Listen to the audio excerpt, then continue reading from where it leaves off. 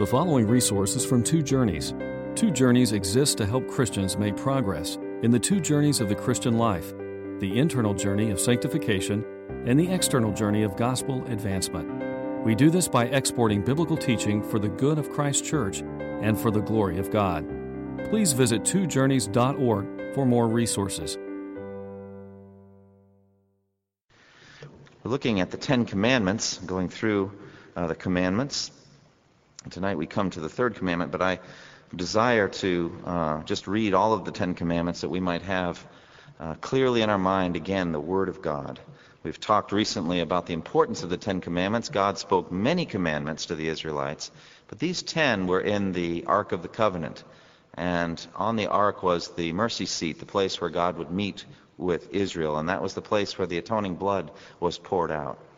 This was the center of the government of Israel as well. The foundation of it was the law of God. And so we have seen the significance of the Ten Commandments. Listen now in Exodus 20, 1 through 17. And God spoke all these words. I am the Lord your God who brought you out of Egypt, out of the land of slavery. You shall have no other gods before me. You shall not make for yourself an idol in the form of anything in heaven above, or in the earth beneath, or in the waters below. You shall not bow down to them or worship them.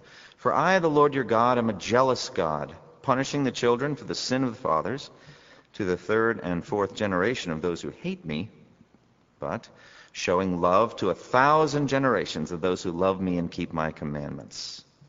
You shall not misuse the name of the Lord your God, for the Lord will not hold anyone guiltless who misuses his name.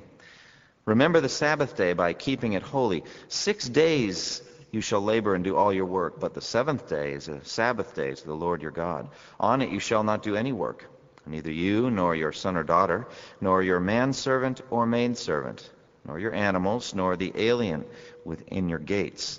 For in 6 days the Lord made the heavens and the earth, the sea, and all that is in them. But he rested on the seventh day. Therefore the Lord blessed the seventh day and made it holy.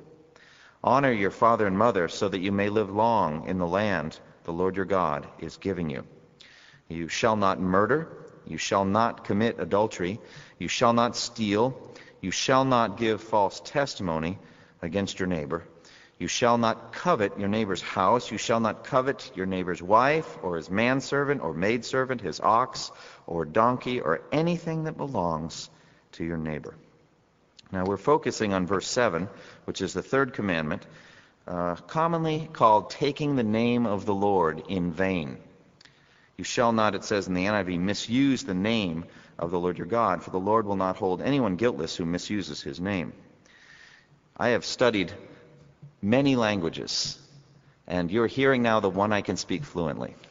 I've studied, I think, 7 or 8 languages, and this is the one I can speak, and I praise God for it. I'd hate to have no languages I could speak fluently. But the name of God is different in each language. In Japanese, he's called Kami-sama. In Swahili, Bwana. In German, Gott. In French, Dieu. In German, Gott, as I said. In Greek, Theos. In Latin, Deus. All of these sounds mean, in the ear of a believer, the same thing, if they are trained biblically to think properly about God. So we bring to this issue of the third commandment a central question. What is in a name? What is the significance of the name of God? Now, I've mentioned in recent weeks that this name, the Lord, was held in such high honor and reverence by the Hebrews that they would not speak or pronounce it, but they would substitute another word in its place. The 4 letters, YHVH, we bring over into the English. We commonly pronounce Yahweh. They would not attempt that sound, but would rather say Adonai, a common word for my Lord. Lord with a lowercase l, the kind of thing you could say to a master or any kind of important official. They were very conscious to not take the name of the Lord in vain, and I think it was this commandment in particular that they had in mind. Now, I'm no Shakespearean scholar, but the quote, "What's in a name?" comes from Romeo and Juliet. And I looked it up and read, and it was profound, the point that Shakespeare was making about a name. Juliet is struggling with the fact that Romeo, has a last name which connects him with a family with whom her own family is in a feud.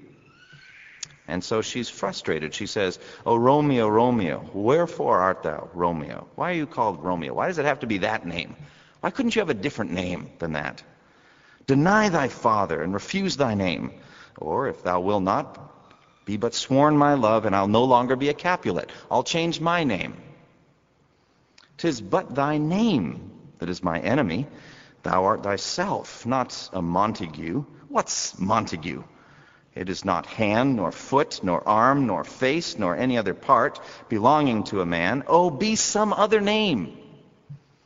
What's in a name? That which we call a rose by any other name would smell as sweet. By any other name, so Romeo would, were he not Romeo called. Retain that dear perfection which he owes without that title. Romeo, doff thy name. That's good advice. And for that name, which is no part of thee, take all myself. Well, that's a nice idea, Juliet, but it's not going to happen. Because the significance of a name is that it is a history, is it not? Especially when connected with a person. She's wrestling with the fact that her name is Capulet and his Montague, and she wishes they could just throw those things off as though they were nothing. A name is a history, isn't it? It's a history of deeds, of reputation, of deeds that reveal character. The deeds matter, the character matters more. Jesus put it this way when talking about false prophets and false teachers. He said in Matthew 7:16 and following, "By their fruit you will recognize them. Do people pick grapes from thorn bushes or figs from thistles? Likewise, every good tree bears good fruit, but a bad tree cannot bear bad fruit. A good tree cannot bear bad fruit, and a bad tree cannot bear good fruit. Every tree that does not bear good fruit is cut down and thrown into the fire. And thus by their fruit you will recognize them." And James put it this way in James 3:12, "My brothers, can a fig tree bear olives, or a grapevine bear figs? Neither can a salt spring produce fresh water." Well, I meditated on it. I thought a fig tree can bear olives if you change the significance of the sounds of fig tree and olive. Other than that, they can't. But if you were to do that, we wouldn't have any language left. We wouldn't be able to communicate with one another. And I believe language, the naming of things such that the name sticks and continues, is one of the gifts of God to us in that we're created in the image of God. When Nathaniel was growing up, I was messing with him a little bit, and every time I'd hold up an apple, I'd say, "Banana. Banana," until Christy caught me and said, "Don't do that to him. He's going to have enough trouble in life. We don't need him entertaining you forever by getting those things messed up." I just wanted those two fruits to be switched, that's all. Just to see what would happen in his life. But Mom intervened, and Dad couldn't have his entertainment. The fact is that language means something, and so do names.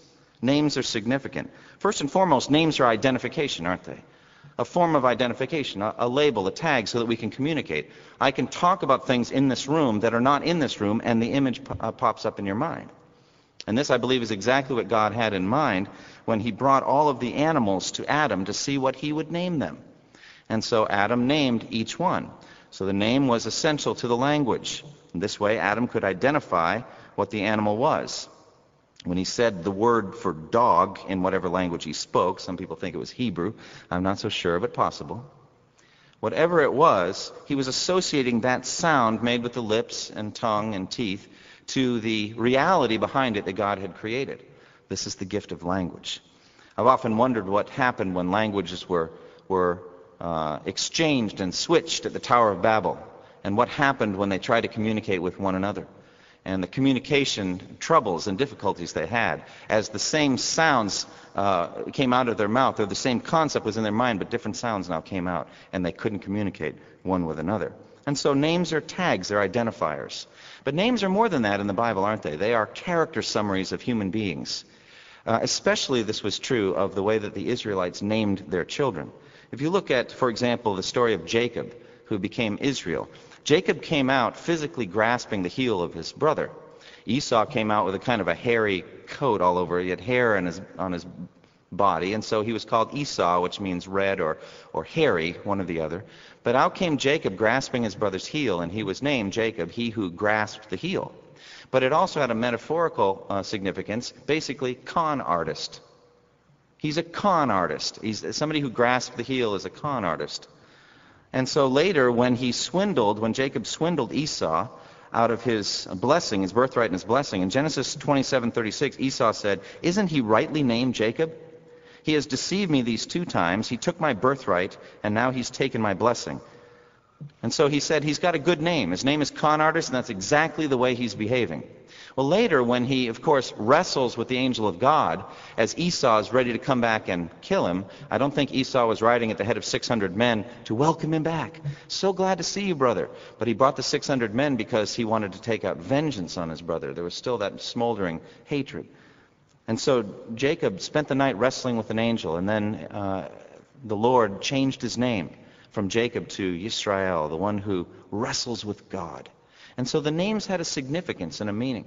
There was a time in our past, in English history, that people would name their children with names that meant something in that language, like faith or prudence or charity. We don't tend to do that as much anymore. Our names tend to signify something in a different language, like Michael, which is a Hebrew name, who is like our God. But you have to have a translation, and for the most part, we wouldn't name a child, who is like our God. But that's exactly what the Jews did with their names. So names were character summaries. This is true especially in the case of Nabal, whose name literally means fool. And I always thought that was interesting. Here's Abigail's husband, and he is a fool. And Abigail even comments, he is just like his name. His name means fool. And that's who he is. He's a fool. So please let the blame be on me, but don't wipe out Nabal and his household. So the word means fool. I remember being so struck by that when I was studying Hebrew, and I came across the word for, we were doing some studies in the book of Proverbs, and this word Nabal came up, and I said, wait a minute, that's Nabal. That's right. His name is fool. And so names were character summaries. They also were connected to perhaps the significance of the mission of the life. And so sometimes an angel of the Lord would come and tell the parents what they would name the child, because it was in some way connected with the mission. This is especially true of our Savior, Jesus Christ. Mary and Joseph did not have the privilege of naming Jesus. That wasn't for them to do, because they didn't understand what his mission was. And so the angel of the Lord told Joseph, "You will give him the name Jesus, because he will save his people from their sins." The name Jesus literally means Yahweh saves, or salvation is from the Lord. Oh, what a great name for Jesus. Jesus came to save us from all our sins. And so names are character summaries and also focus somewhat on the mission of the person in their life. A name is also a reputation. It's a stored up history, isn't it? This is a consistent theme in the Bible. Proverbs 22:1 says, "A good name is more desirable than great riches, to be esteemed better than silver or gold." It says in Ecclesiastes 7:1, "A good name is better than fine perfume." Proverbs 25:9 and 10 says, "If you argue your case with a neighbor, do not betray another man's confidence, or he who hears it may shame you, and you will never lose your bad name." So it has to do with reputation. If you do something like that once, it will be hard for you ever to gain a reputation as a trustworthy man again. It has to do with reputation. It has to do with deeds connected with character.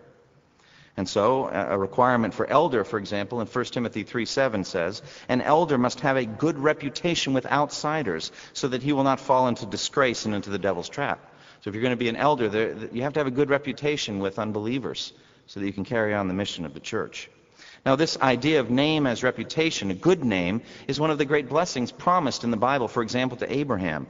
In Genesis 12:2, "I will make you into a great nation, and I will bless you. I will make your name great, and you will be a blessing." So God promised to make Abraham's name great. He makes the same promise to King David in 2 Samuel 7:9. He says, "I have been with you wherever you have gone, and I have cut off all your enemies from before you. Now I will make your name great, like the names of the greatest men of the earth." And so God was going to make the name of David great. Sometimes this idea of a good name or a good reputation or making a name for yourself is seized by evil and immoral men. You get this again at the Tower of Babel. That was their motive for building that massive tower. They discovered that they could build bricks and bake them thoroughly, and thus they could build high towers because the bricks wouldn't crumble. So they had a mixture of technology and arrogance. And it's a really dangerous mixture. And so in Genesis 11:4 it says, "Come, let us build for ourselves a city with a tower that reaches to the heavens, so that we may make a name for ourselves and not be scattered over the surface of the earth." Well, that's just the background of the idea of a name. How does it fit into the Ten Commandments? Well, God has a zeal for his own name. He has a zeal for his name. He's concerned what people think about the name of God. It makes a difference what they think. God makes much of his name so that sinners can be saved. Romans 10:13 says, "Everyone who calls on the name of the Lord will be saved."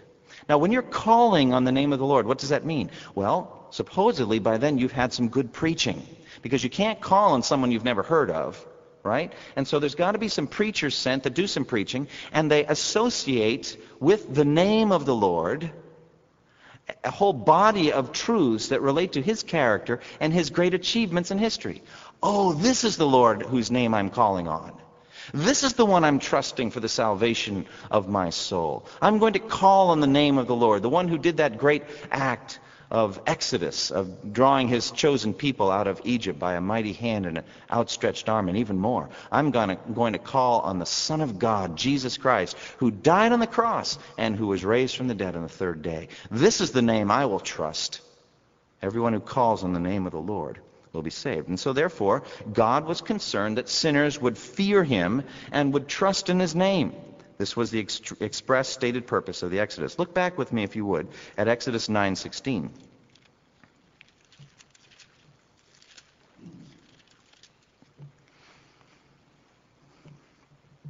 In Exodus 9, I'm going to begin at verse 13. Then the Lord said to Moses, "Get up early in the morning and confront Pharaoh, and say to him, 'This is what the Lord, the God of the Hebrews, says. Let my people go, so that they may worship me. Or this time I will send the full force of my plagues against you and against your officials and your people, so that you may know that there is no one like me in all the earth. For by now I could have stretched out my hand and struck you and your people with a plague that would have wiped you off the earth.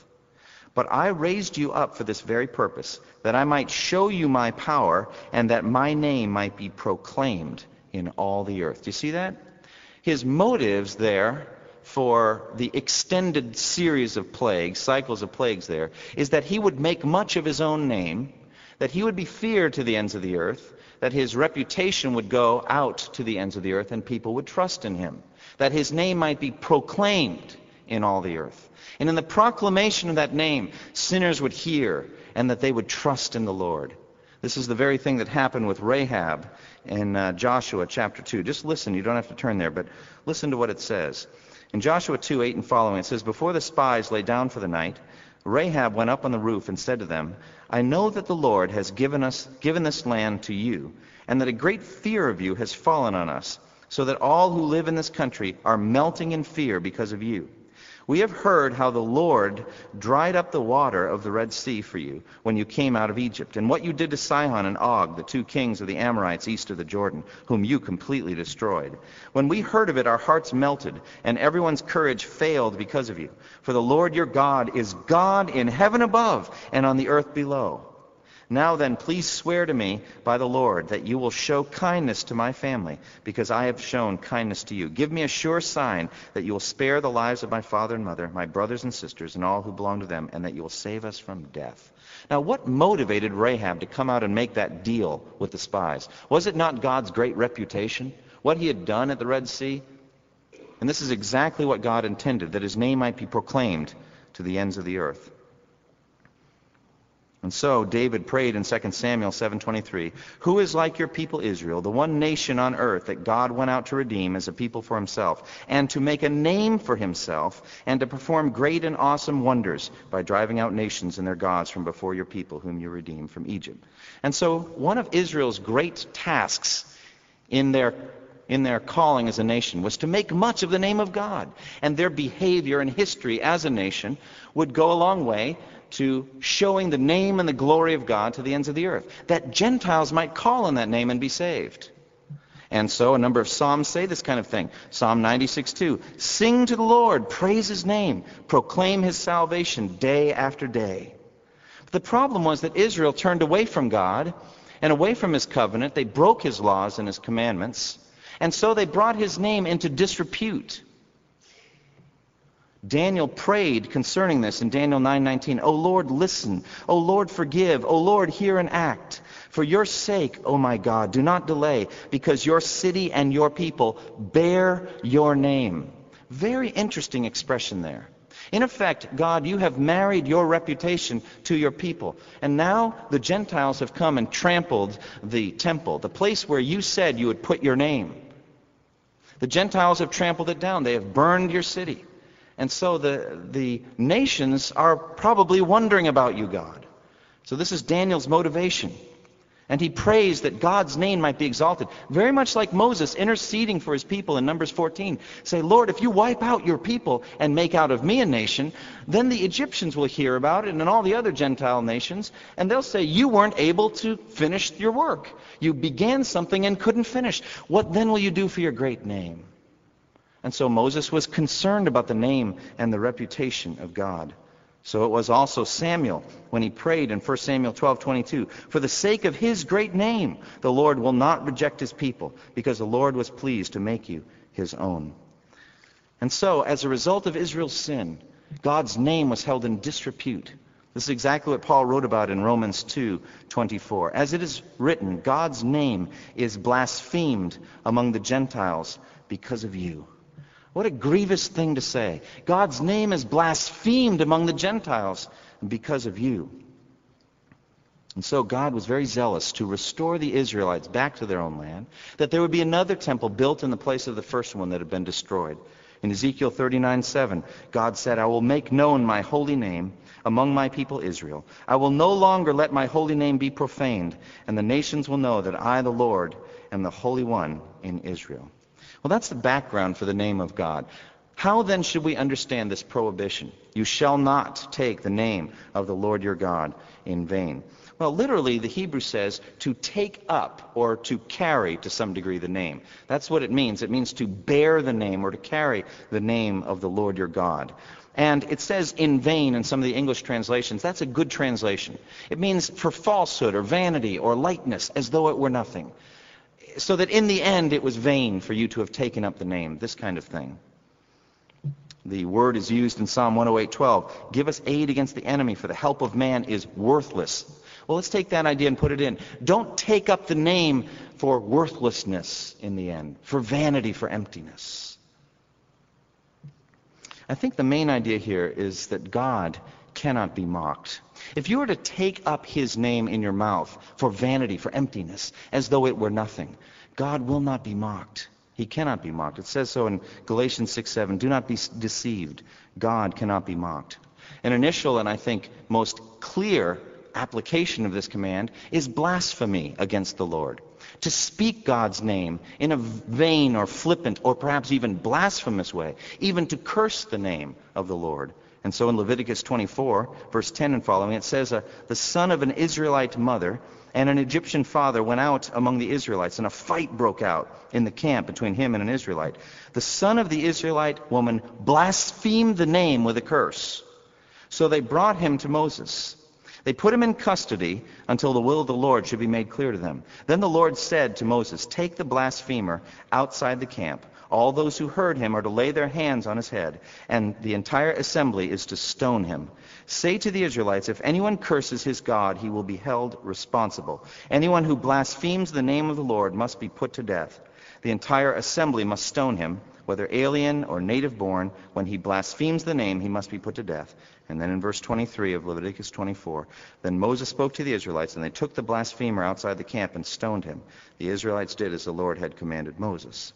And so I think that's the immediate application. Blasphemy. Speaking the name of God, the name of the Lord, in a light or empty or flippant way, as though it meant nothing at all. What's interesting to me is that this is the very sin or crime that Jesus Christ was condemned for. Isn't that fascinating? That Jesus had blasphemed the name. At the height of his trial, Jesus was asked if he was the Christ, the Son of God. And Jesus says, yes, it is as you say. But I say to all of you, in the future you will see the Son of Man sitting at the right hand of the Mighty One and coming on the clouds of heaven.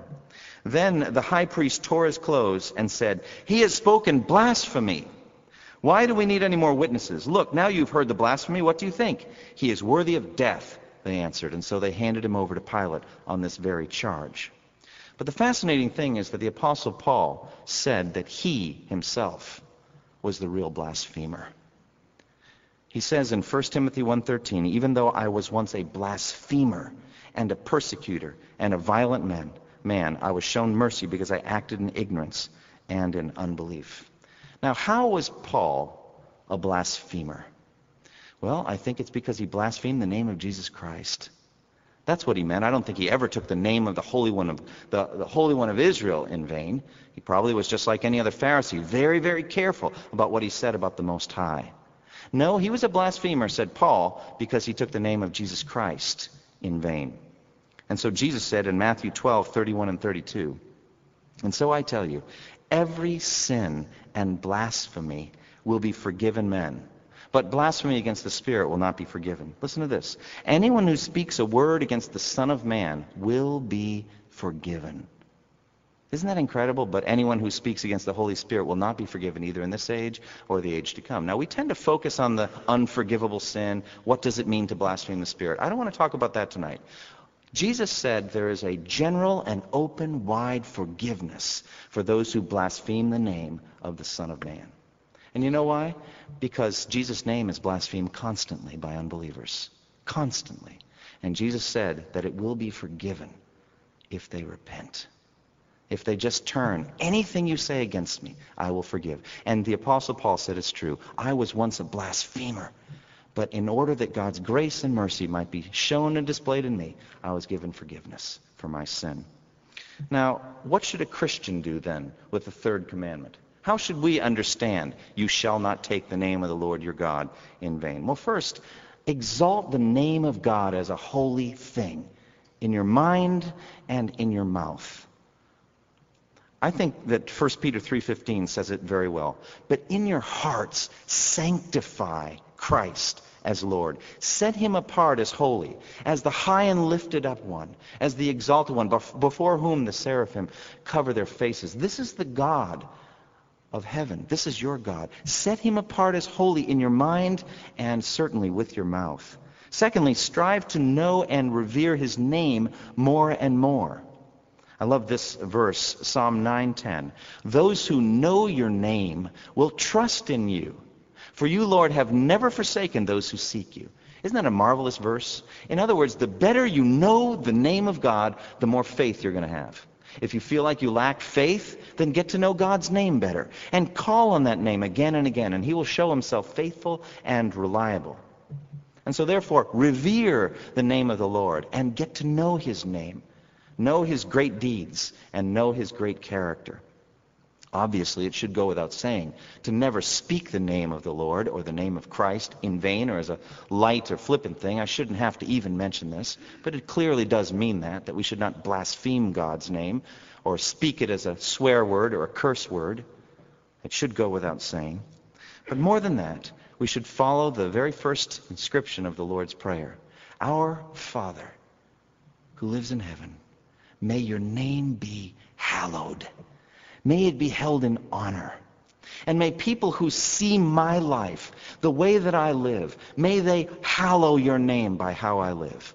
By my attitude toward God, by my holiness, by the good deeds that I do, that people may see them and glorify God in heaven. May your name be held in honor. Why? So that sinners can be saved.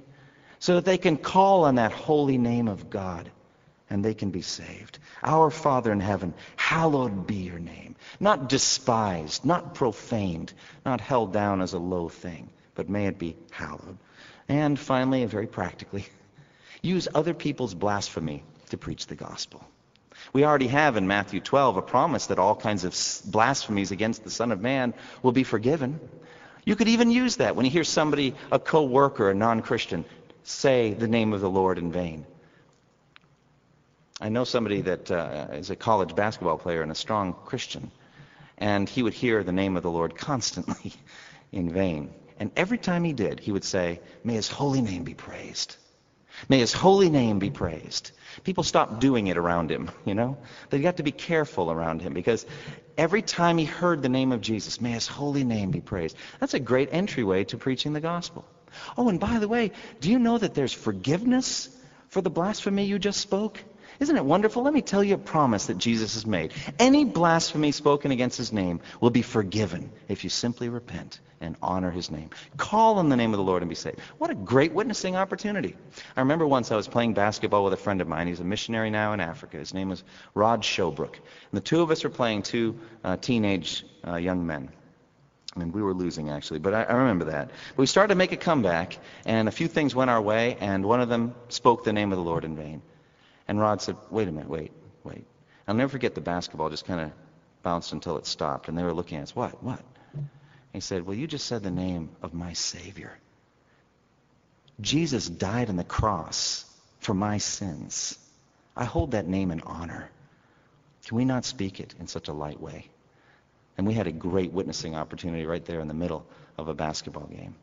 So let's not misuse the name of the Lord our God. Let's not take it up and bear his name and his reputation as a light thing.